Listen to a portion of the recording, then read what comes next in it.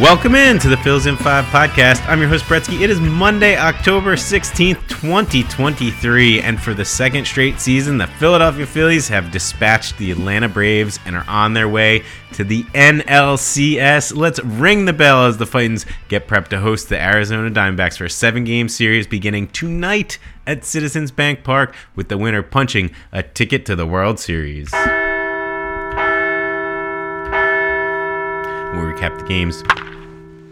Wednesday, the Phillies got to bring the division series back to Philadelphia, splitting the first 2 games in Atlanta. And while Aaron Nola was just awesome out on the mound, holding a powerful Braves lineup to just 2 earned runs over 5 2/3 innings pitched, while racking up 9 Ks against just 1 walk. As good as Nola was, it was clearly the bats that carried the day. The Phillies blasted a team postseason record 6 home runs as Bryce Harper and Nick Castellanos both got to Trey lined a 6-inning pitch into the stands, and Brandon Marsh closed the slugfest with a solo shot in the 8th. JT also drove in a pair to cap a breakout 3rd inning in which Bryce and Nick both got there first, and the Phils took a 6-1 lead in that 3rd inning. There was really no looking back from there as Nola handed things to the pen for 3 2/3 scoreless frames, a stress-free playoff game.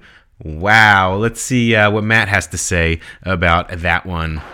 The Phillies are so good, frankly, because they can score more runs than the other team. Thanks, Matt. They definitely scored more runs, hit more home runs than the Braves on Wednesday, and they got a win to move ahead 2-1 in the division series. Thursday's game was just a bit tighter, with the Braves putting Spencer Strider back out on the mound. And while his regular season dominance of the Phillies is clear, the Titans got to him yet again in a playoff game. That's 3 starts for Strider against the Phils and 3 L's for Strider against the Phils in the playoffs. The Braves struck first with Austin Riley's solo homer in the 4th inning, but Nick Castellanos got that one back immediately with a solo shot of his own in the bottom of that 4th inning. Trey then gave him a lead with another solo shot in the 5th, and Nick Castellanos sealed the deal with his 2nd of the game and 4th in the past 2 days. Spencer Strider was out of the game, and while the Phils didn't get any more runs, they didn't need him, and the bullpen was great. So Anthony Dominguez came on in relief of Ranger Suarez after 5 1/3 and secured 2 big outs on just 5 pitches. Jose Alvarado was next up to finish off that 5th inning.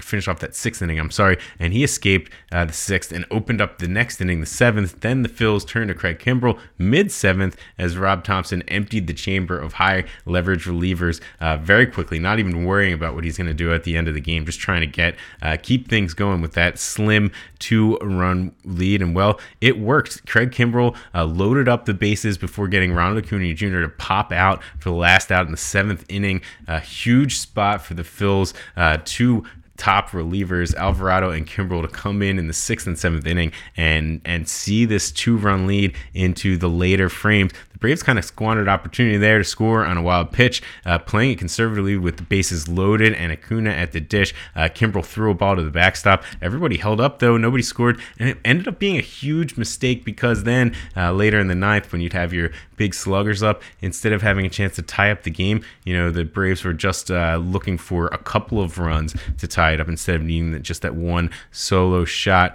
But a couple more outs in the pen. Kimbrell opened up the 8th. He got 2 more outs before Gregory Soto came on to match up with Matt Olson. He got that out and came back out for the 9th, but allowed 2 base runners. So again, a pressure situation. They turned to Matt Strahm, who then stranded them on 1st and 3rd with nobody out. He earns the save and sends the Braves home. I guess that makes their 2nd straight bye week. Oh, and the Phils are moving on. All right, let's ring it again. And our star of the day, it's Big Stick Nick Castellanos, back-to-back games with a pair of bombs this week. Nick has embraced his role as veteran leader in the clubhouse, glue guy, essentially, just bringing the team together, hanging out with the vets, helping to nurture the young daycare guys on the team. The fans love his silliness. We get to see him celebrate with his son pretty much every home game, which is just awesome, wholesome moment. And he's busted out of that power slump just in time to make a nice hot run in the playoffs. And did we mention that Nick Castellanos has been playing really good defense in right field all year long, as Bryce Harper has been limited to DH or first base? All right, well, that's enough for Nick for now. Hopefully we'll get him back in here later in the week, but let's move on to some news and notes. We'll be keeping an eye out for the playoff roster, see if a certain injured first baseman is ready to return. Rob Thompson hinted that Rhys Hoskins could possibly make the NLCS roster. We'll find out this afternoon if that is the case. We're also going to be wondering on the rotation as we get later in the week. The tighter schedule will require teams to go to 4 starters with not as many off days. So who's up after Ranger Suarez? Of course, Wheeler, Nola, Suarez are going to get the first 3 games. I think Christopher Sanchez made a nice case for that 4th spot, but they may opt to go with Taijuan Walker and let him open up the game with Sanchez out of the bullpen right behind. All right, quick look around the league. Only 4 teams left. The Rangers and Astros got their ALCS series started last night, and Texas picked up a tidy 2-0 win in Houston to take a 1-0 lead. They play again this afternoon before the Phils D-backs game.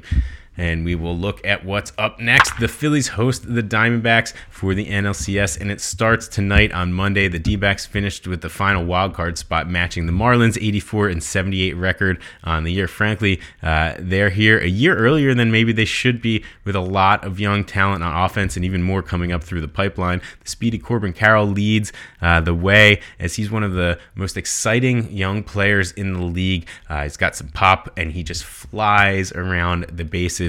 While the D-backs don't have a ton of name recognition on the pitching side of things, Zach Gallen is every bit an ace on the staff. The Diamondbacks were middle of the pack in runs per game, scoring just 4.65. That's 14th best, and they ranked 20th in the league in ERA at 4.4 run, just plus 4 run differential on this year. So really pretty much a mediocre team here, but they've gotten hot at the right time, and of course dispatched the Dodgers, their division rival, on their way here, and also got through the Brewers with no problem. So, they've earned the right to be here, and they've given the Phils some trouble in the past. So it will be a fun series, and we are going to get it started on Monday night at 8:07. Zach Wheeler versus Zach Gallen. Gallen posted a 3.47 ERA and 17 wins during the regular season, striking out 220 batters over 210 innings pitched. He allowed 2 runs on 5 hits over 5 2/3 innings pitched in 1 game against the Phillies during the regular season this year. And the Phils will have their ace on the mound, and the crowd at their back.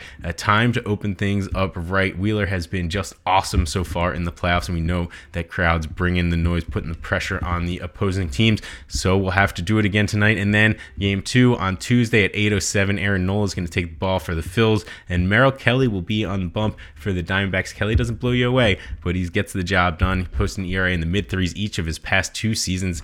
And while he is, again, not going to strike out a ton of batters, he's developed into a very underrated workhorse for the D-backs. So their top 2 versus our top 2 to get this series started, and we'll have to see how the Phils work out after these 2 first games in Philly. Of course, the series will continue Thursday in Arizona, a 5:07 start time. Not in love with that. Then we'll continue Friday and Saturday as well at 8:07 in Arizona. Of course, game 5 on Saturday will be if necessary. If they need a game 6, it will be Monday back in Philadelphia at 5:07, and then game 7, if necessary, scheduled for Tuesday, October 24th at 8 o'clock in Philadelphia.